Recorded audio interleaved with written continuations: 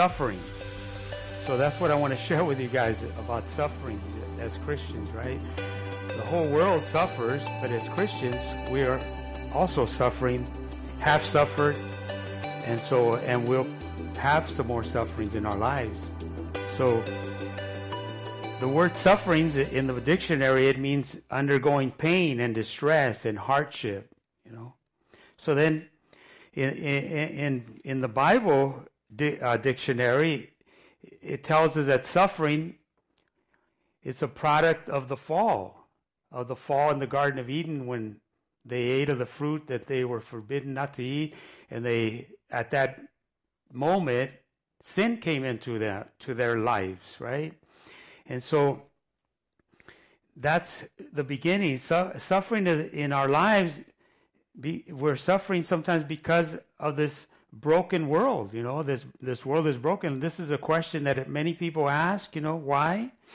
And so some sufferings are due to our own mistakes, our own sinful lives, and some is just because the world is broken. Somebody gets a disease, it's not their fault.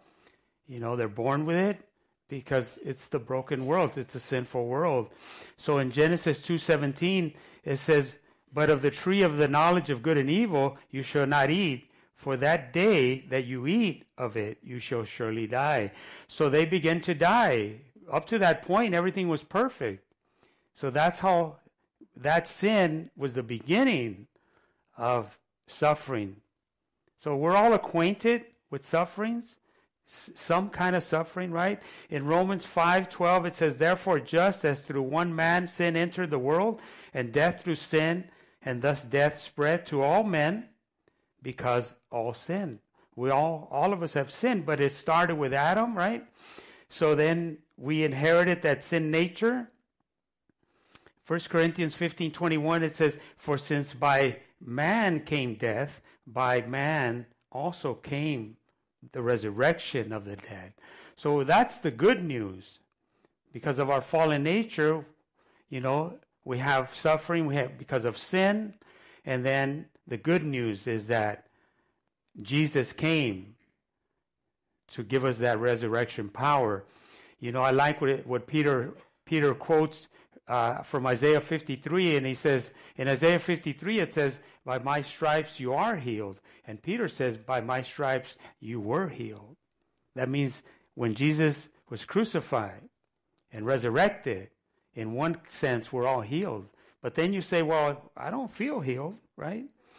So it's part of this life until we get the new body, right? If you're old like me, then you're already feeling the effects of old age, which is one of the things that started happening after sin. They started aging. The good news that you know is that when we all know Jesus came to save the lost, and we were all lost, and we have the promise of eternal life. Yet we have this promise of eternal life, yet we still suffer. How does that reconcile, right?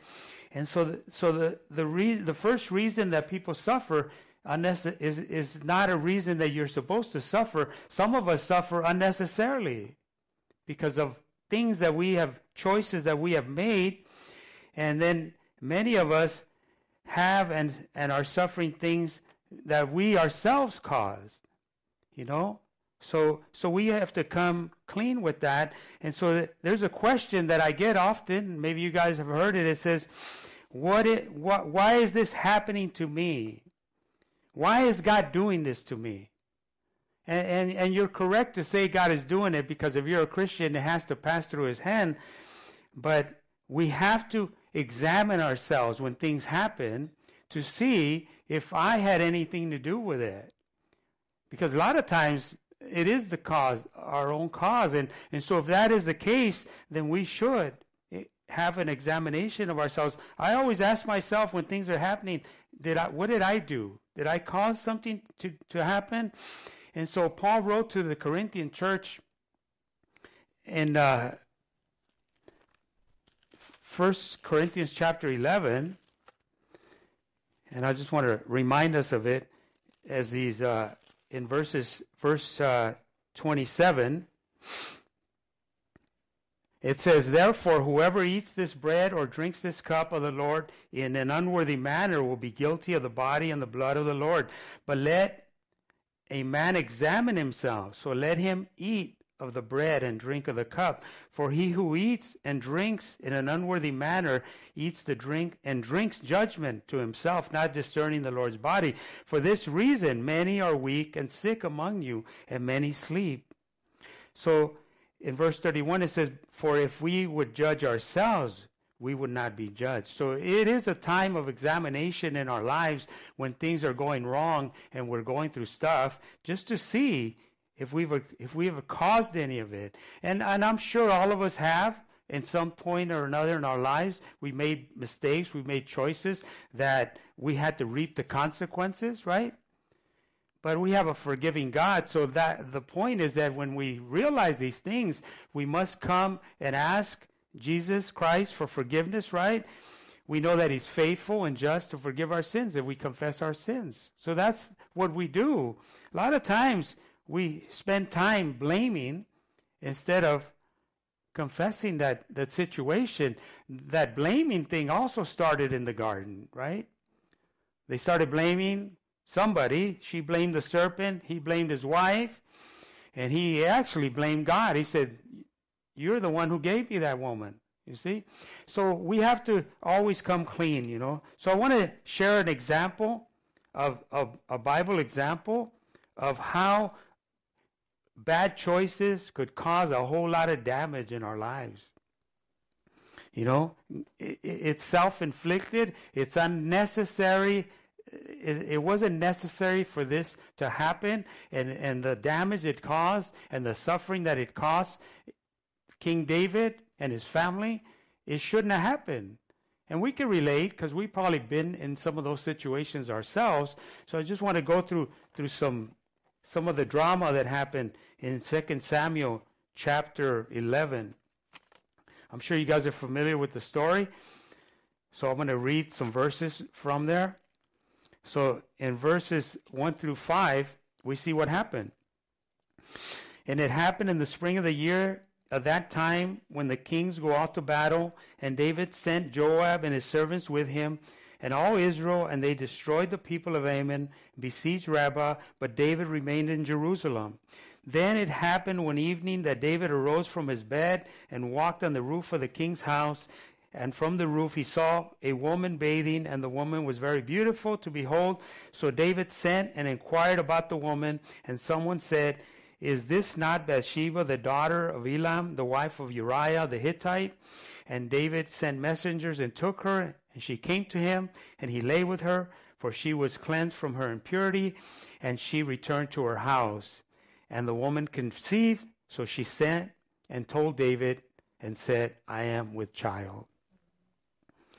So interesting, you know, that he could have went out to battle, but instead, you know, he let his desires of his heart, of the lust of his heart, take over. And so the repercussions is what I want to show you of that sin that maybe wasn't thought out. A lot of times we do things, we don't think through what could happen, what's going to happen. And so we see all the damage that happened to David's life and to his family. And so I just want to show you the first thing that happened, and I'm going to paraphrase a little bit, is that he tried to cover up the sin, right? So one sin led to another sin. So he called for Uriah to come from the battle. And in verse 9 he says, but Uriah, he called him, but he wanted Uriah to go sleep with his wife so the baby could be his, so the people could think it's his. But here's what Uriah did. In verse 9 it says, but Uriah slept at the door of the king's house with all the servants of the Lord, and did not go to his house. So when they told David, saying Uriah did not go to his house, David said, Uriah, did you not come from the journey? Why did you not go down to your house? And in verse 11 he answers, and Uriah said to David, the ark and Israel and Judah are dwelling in tents, and my lord Joab and the servants of the Lord are encamped in the open fields. Shall I then go to my house, eat and drink, and to lie with my wife? As you live, and as your soul lives, I will not do this thing. Uriah was was more faithful in that time than David was. You see, so David called him out of the field to try to cover it up, and he plotted for Uriah to go to his house, but he didn't do it. So, you see, the thing is going to get worse as we go along. So then, if we go to verse 13, and it says, "And now David called him and ate, and he drank before him, and he made him drunk. And at the evening he went out to lie in his bed, and the servants of the Lord, but he did not go down to his house." So David makes another plan. He tries to get him drunk so he can go home and be with his wife. That doesn't work. So then what happens next? Another plot. In verse 15 it says, "Then he wrote in the letter saying, set Uriah in the forefront of the hottest battle and retreat from him that he may be struck down and die." So now he contacts Joab and he tells him, hey, set this guy up so he can be killed. So it goes from adultery to murder, right? So in verse 24, the archers shot from the wall at your servants, and some of the king's servants are dead, and your servant Uriah the Hittite is dead. So he got the report. He got the report. None of it we read where he was grieved, where he was repented, Instead, he plotted to commit murder. In verse 26, it says, when the wife of Uriah heard Uriah, her husband, was dead, and she mourned for her husband. And when the mourning was over, David sent and brought her to his house, and she became his wife and bore him a son. But the thing that David had done displeased the Lord. You see, that is already the beginning of a whole lot of bad things that are going to happen. So I just want to share a little bit of that with you. And so, the important thing is what I said earlier, is to come clean before God, to repent before the Lord. So in chapter 12, he had this baby and he doesn't repent. He still goes almost a year or about a year before the prophet has to come and address him. So in chapter 12, the prophet has to come, and then it says right there in verse 1, "Then the Lord sent Nathan to David, and he came to him, and he said to him, there are two men in the city, one rich and the other poor, and the rich man had exceedingly many flocks and herds, but the poor man had nothing except one little ewe lamb, which he bought, and he nourished, and it grew up together with him and with his children, and he ate of his own food, and drank from his own cup, and lay in his bosom. It was like a daughter to him. And a traveler came to the rich man, who refused to take from his own flock and from his own herd to prepare one for the wayfaring man who had come to him. And he took the poor man's lamb and prepared it for the man who had come to him. So David's anger was greatly aroused against the man. And he said to Nathan, as the Lord lives, the man who has done this shall surely die. And he still doesn't get it. He still doesn't get it. He still doesn't get it. And that's the way we are sometimes. We still don't get it. We still don't get that we brought some of this stuff on ourselves. It's always good to keep short accounts with God. You see, we have to always have confession on our lips. And so David says in verse 6, and he shall restore fourfold the lamb, because he did this thing and because he had no pity. So David sees that this guy should die. And that's the sentence that David had if the people had found out: adultery, murder, an eye for an eye, a tooth for a tooth, right? That was by the law. But the response, that Nathan says, and Nathan said to David, you are the man. Thus says the Lord God of Israel, I anointed you king over Israel and delivered you from the hand of Saul. David forgot how he was suffering before all of this happened. Before he was king, he had suffered the persecution of Saul and how God had delivered him. And now that suffering was bad enough, but now he was going to bring his own suffering onto his family. And in verse 9, he gets the the prophet tells them what's going to happen. And now therefore the sword shall never depart from your house, because you have despised me and have taken the wife of Uriah the Hittite to be your wife. Thus, I'm sorry, that was verse 10. And thus says the Lord, behold, I will raise up adversity against you from your own house, and I will take your wives before your eyes and give them to your neighbor, and he shall lie with your wives in the sight of this sun. For you did it secretly, but I will do this thing before all Israel, before the sun. So you see, the punishment that he's going to get from God, it seems pretty harsh. It's going to be harsh. And we could say, that's maybe God is too hard on him. But the Bible tells me that God loves us. And because he loves us, he chastens us. And also the Bible tells me that who too much is given, much is required. So David was a king. So he had brought it all this stuff on himself, right? And so in verse 13 it says, so David said to Nathan, I have sinned against the Lord. And Nathan said to David, the Lord also has put away your sins. You shall not die. So God is showing mercy at the same time. But it starts with confession. You see, once he confessed, then we see that God is showing mercy.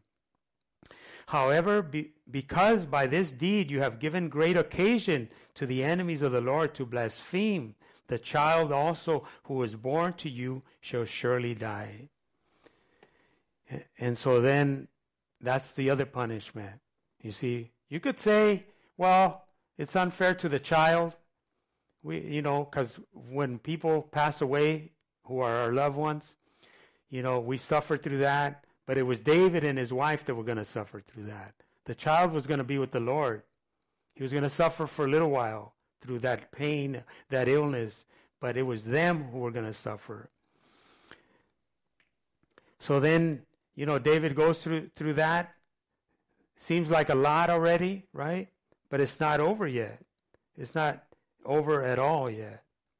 So then we continue on, and the next thing that happens to him is in his house.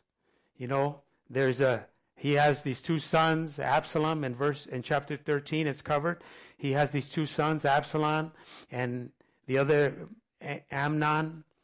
And Amnon is in love with his sister Tamar, and he comes up with a plot. He also plots, just like his father, to come up with a plot to sleep. The sexual sin that he started now transfers over to his son. He comes up with the plot to trick his sister so he could get her in bed. And in chapter 13, verse 11, it says, now when she had brought him to eat, he took hold of her and said to her, come lie with me, my sister. But she answered him, no, my brother, do not force me, for no such thing should be done in Israel. Do not do this disgraceful thing. And then, and I, where I could take my shame, and as for you, you would be like one of those fools of Israel. Now therefore, please speak to the king, for he will not withhold me from you. However, he would not heed her voice, and being stronger than he forced her and lay with her. So now this continued of sexual sin comes through his son, and then it doesn't end there. It doesn't end there. Now, in verse 28, in the same chapter, it says, and Absalom had commanded his servant, saying, watch now when Ammon's heart is merry with wine, and when I say to you, strike Ammon and kill him, do not be afraid, for I have commanded you, be courageous and valiant. So the servants of Absalom did to Ammon as Absalom had commanded. Then all the king's sons rose, and each one got to his mule and fled. So what Absalom did is he wanted vengeance for his sister. So he set up another plot, plotting evil to kill his own brother, you see. And so it continues from the very beginning when David decided to sin, when he sinned in his heart, and he said, go bring her to me. And so I just want to show us how sin of our own fault has brought us suffering and our family suffering. And all of us are aware and know about these things because we've been there. Maybe not to this great extent. And I only bring it up that we should know to go to the Lord and ask for forgiveness when these things happen. That's what we should do, right? And so then Absalom flees, in chapter 15, he flees, I'm sorry, not Absalom. David has to flee because Absalom later on takes the kingdom from his father. But prior to that, he after he kills his brother, he starts to plot starts bad-mouthing David and eventually takes the kingdom away from David. And that's covered in chapter 15. We're just going to cover a few verses. Verse 13, and says, now a messenger came to David saying, the hearts of the men of Israel are with Absalom. So David said to all his servants who were with him in Jerusalem, arise, let us flee, or we shall not escape from Absalom. Make haste to depart, lest he overtake us suddenly and bring disaster upon us and strike the city with the edge of the sword. And the king's servant said to the king, we are your servants, ready to do whatever my lord the king commands. Then the king went out, and all the household after him. But the king left 10 women, concubines, to keep the house. So now, what the prophet had said is going to happen in chapter 16, in verses 20 and 22 through 22, what the prophet had said, that what David did in secret was going to be done by his son in the open. So it says right there in chapter 16, verse 20, then Absalom said to Ahithophel, give advice as to what we should do. And Ahithophel said to Absalom, go into your father's concubines, whom he has left to keep the house, and all Israel will hear that you are abhorred by your father. Then the hands of all who are with you will be strong. So he pitched a tent for Absalom on the top of the house, and Absalom went to his father's into his father's concubines in the sight of all Israel. One mistake. So I thank God, that my mistakes haven't caused this much, and I do believe that God has shown me an abundant amount of mercy. And I do believe the reason why is because I have kept very short accounts with him. And David, I believe that was another big mistake, is that he took a whole year. And even then, he didn't repent until Nathan had to come and tell him. And even with that story, he says, let's get that guy, Let's get that guy who did that, you see? He should die, you see? And so we have to know that, God knows everything. How can we hide from him, right?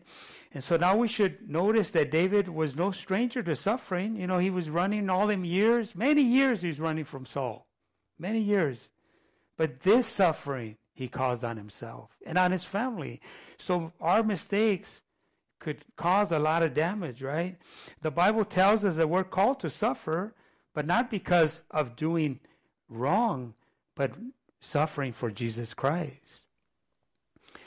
2 Timothy 3:12, it says, yes, and all who desire to live godly in Christ Jesus will suffer persecution.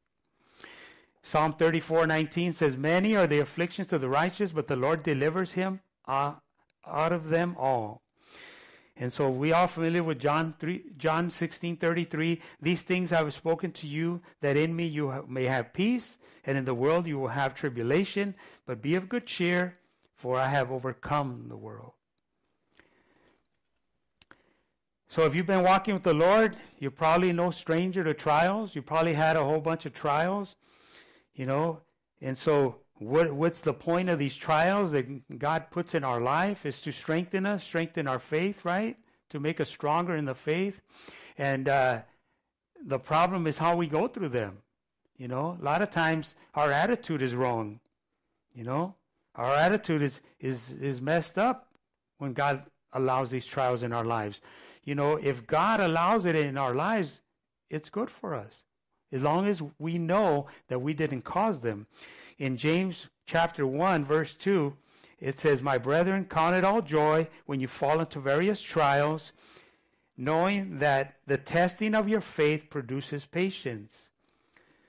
So suffering through the trials is part of God conforming us into His image. Going through these things that God has allowed in our lives is bringing us closer to Him if we draw close to Him, and it is to conform us into His image. The Bible says that the servant is not greater than his master. So if the master suffered, which is Jesus Christ, suffered all for us, then for us to go through stuff is no big deal, right? We should know that, and we should understand it. And Paul writes to the Philippians in chapter 3, and he says that in verse 10, that I may know Him and the power of His resurrection and the fellowship of His sufferings, being conformed to His death. And so Paul's writing and saying, hey, we should have the fellowship with the sufferings of Jesus Christ. And some of it means that we're going to go through stuff. But it's got to be not of our own doing, but of God's doing. And it's got to be for His glory. It's for His glory, the things we go through. It's for His glory and honor. And so Paul can write that because he's not a stranger to sufferings. This is the guy who was persecuting the church. This is the guy who was persecuting God's people and thought he was doing God's work, doing it. And then what happened to Paul? Paul was on his way to Damascus to persecute the Christians, to put them in jail. He had already been there as a witness as they stoned Stephen to death.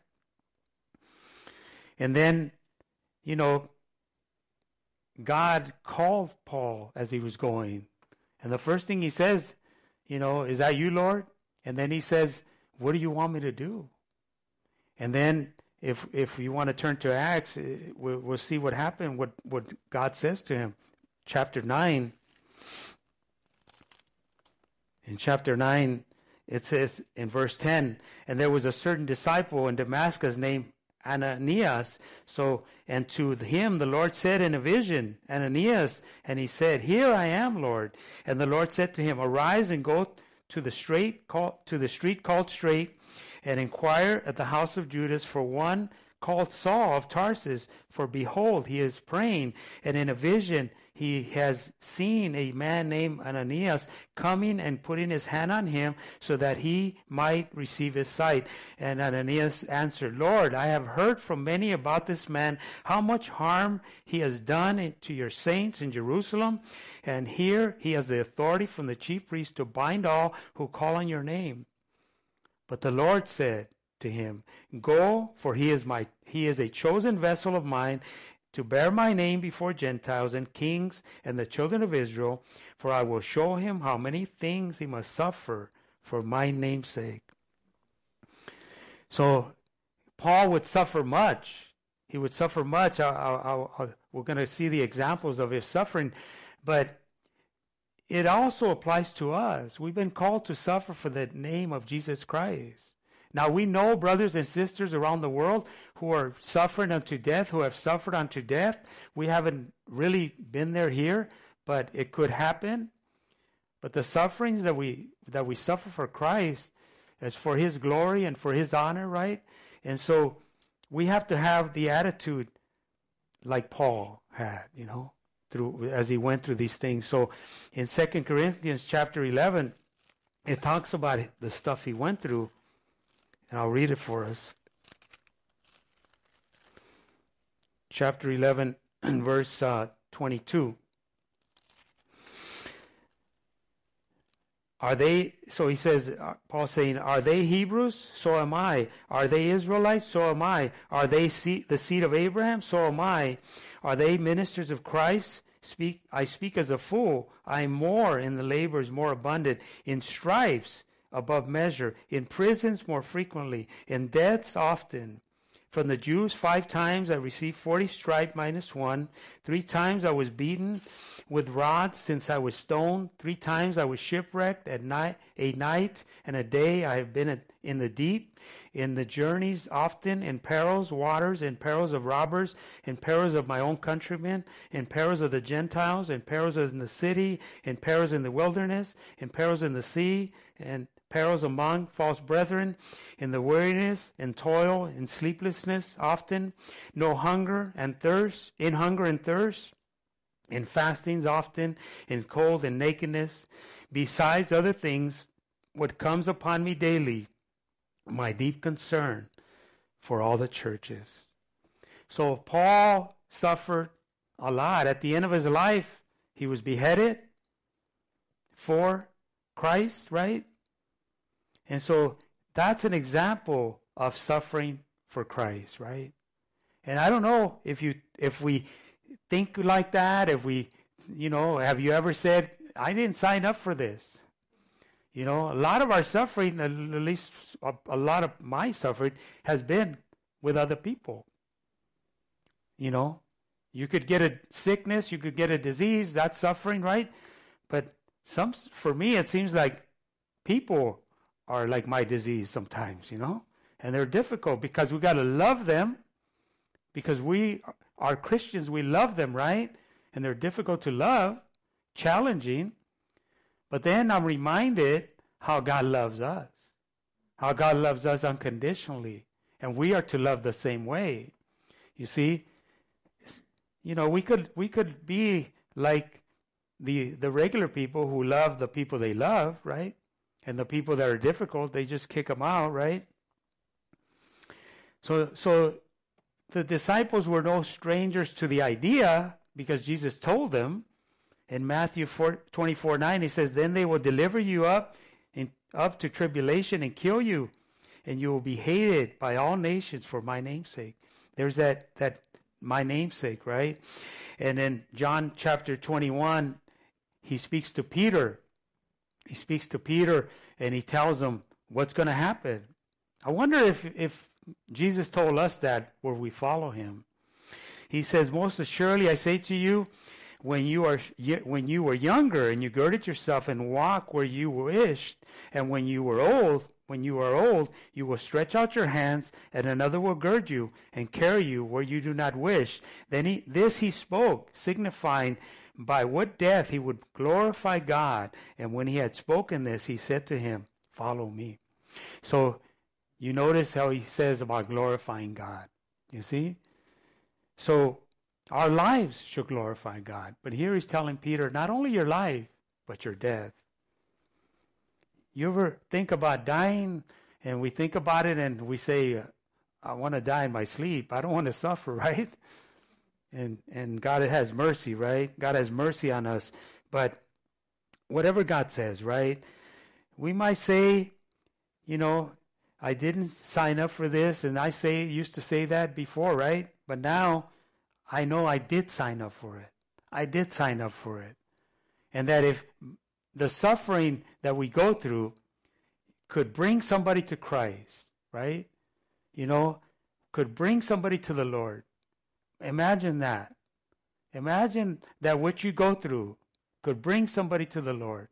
Somebody who's struggled with a disease for many years, and all the people that I've seen come to Christ. Imagine when that person figures it out and says, man, maybe I should have suffered a little more. Maybe more would have came, right? And so Jesus Christ, he suffered and died, and we came to Christ. Imagine that if what we go through could bring someone to the Lord, right? So then it says in Mark chapter 10, verse 21, then Jesus, looking at him, loved him and said to him, one thing you lack, and go your way, sell whatever you have and give it to the poor, and you will have a treasure in heaven, and come and take up your cross and follow me. So this part of our cross, guys. The suffering that God allows us to go through is part of our cross. The cross that's designed by God for every individual who's a believer. The problem is sometimes we do wrong things, we make bad choices, and we add to the cross. It wasn't supposed to be like that. We add to the burdens, right?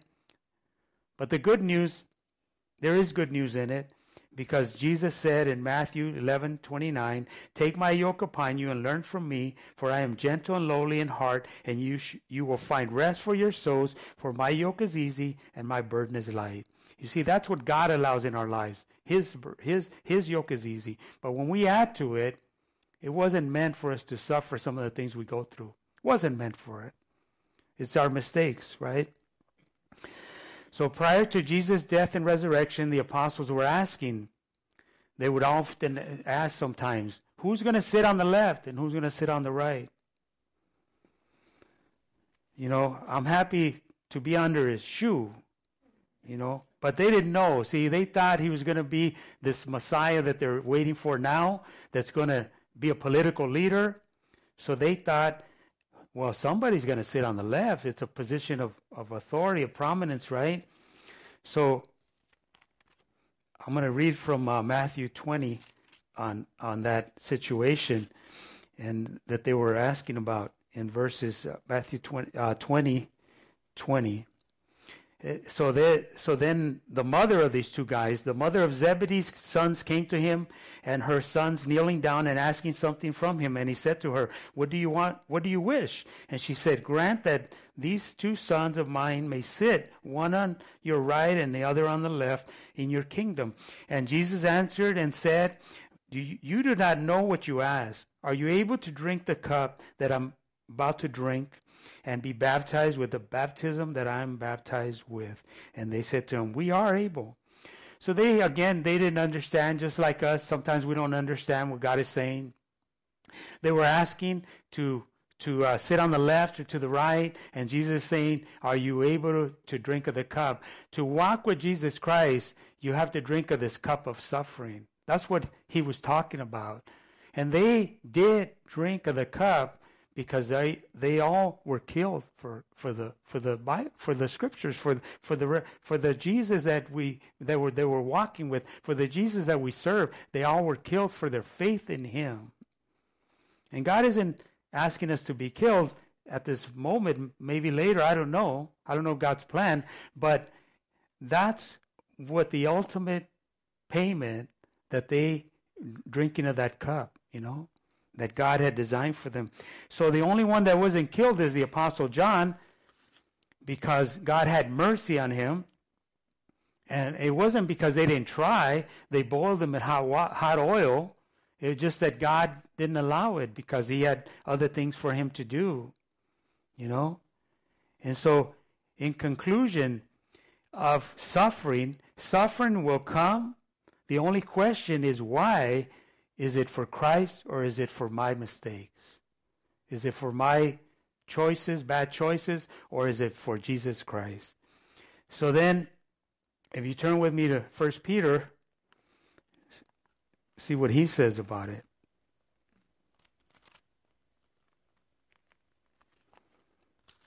So 1 Peter chapter 4.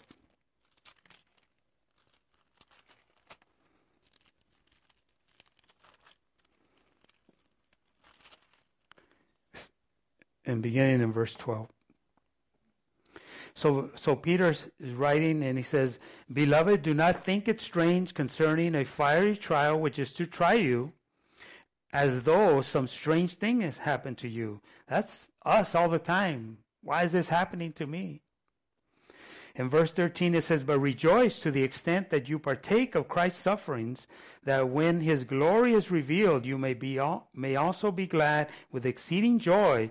If you are reproached for the name of Christ, blessed are you, for the Spirit of glory and of God tests upon you. On their heart he is blasphemed, but in your part he is blasphemed, and in your part he is glorified.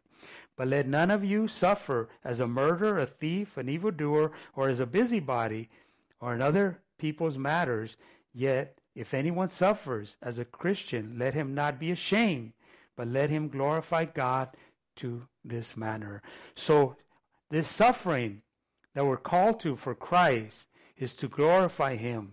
Is to glorify. Our suffering is to glorify God.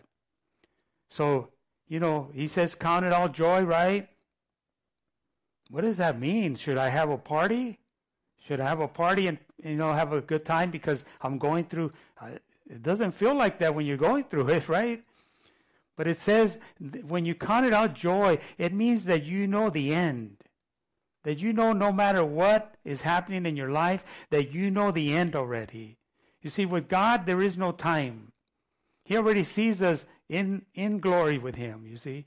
We already have that reservation. So that's what counting it out joy is we have that understanding, sustained assurance that we have a place with the Lord. That the suffering is only for a while.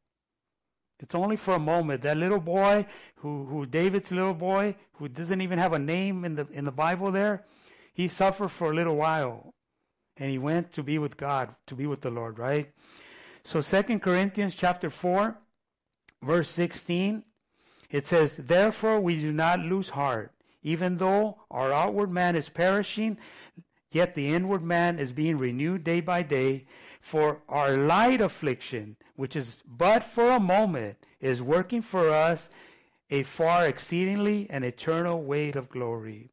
While we do not look at the things which are seen, but the things which are not seen. For the things which are seen are temporary, but the things which are not seen are eternal.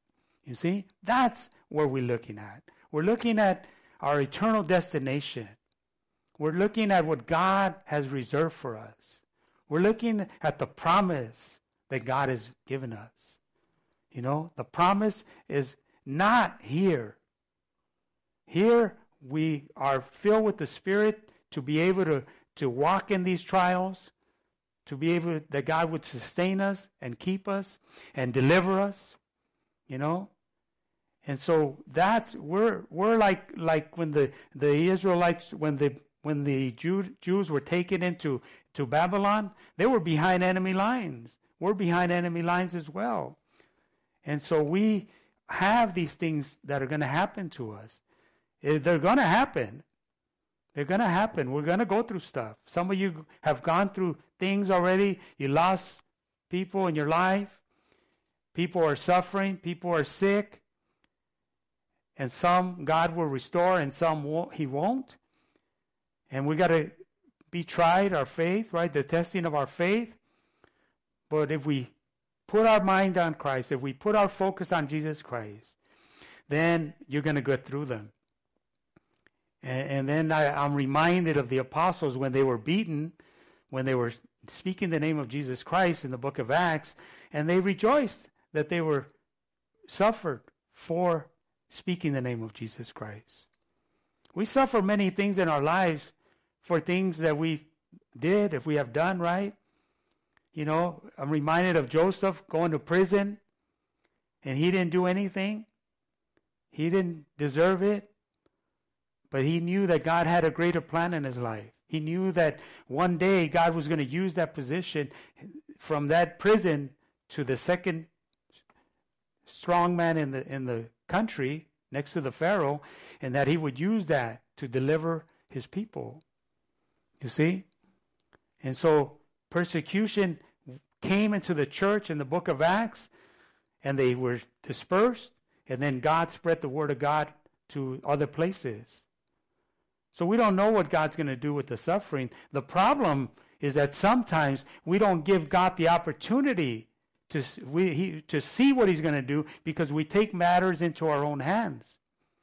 We take our own authority instead of waiting upon the Lord, and then we don't give Him the opportunity to make something out of that, turning everything together for good.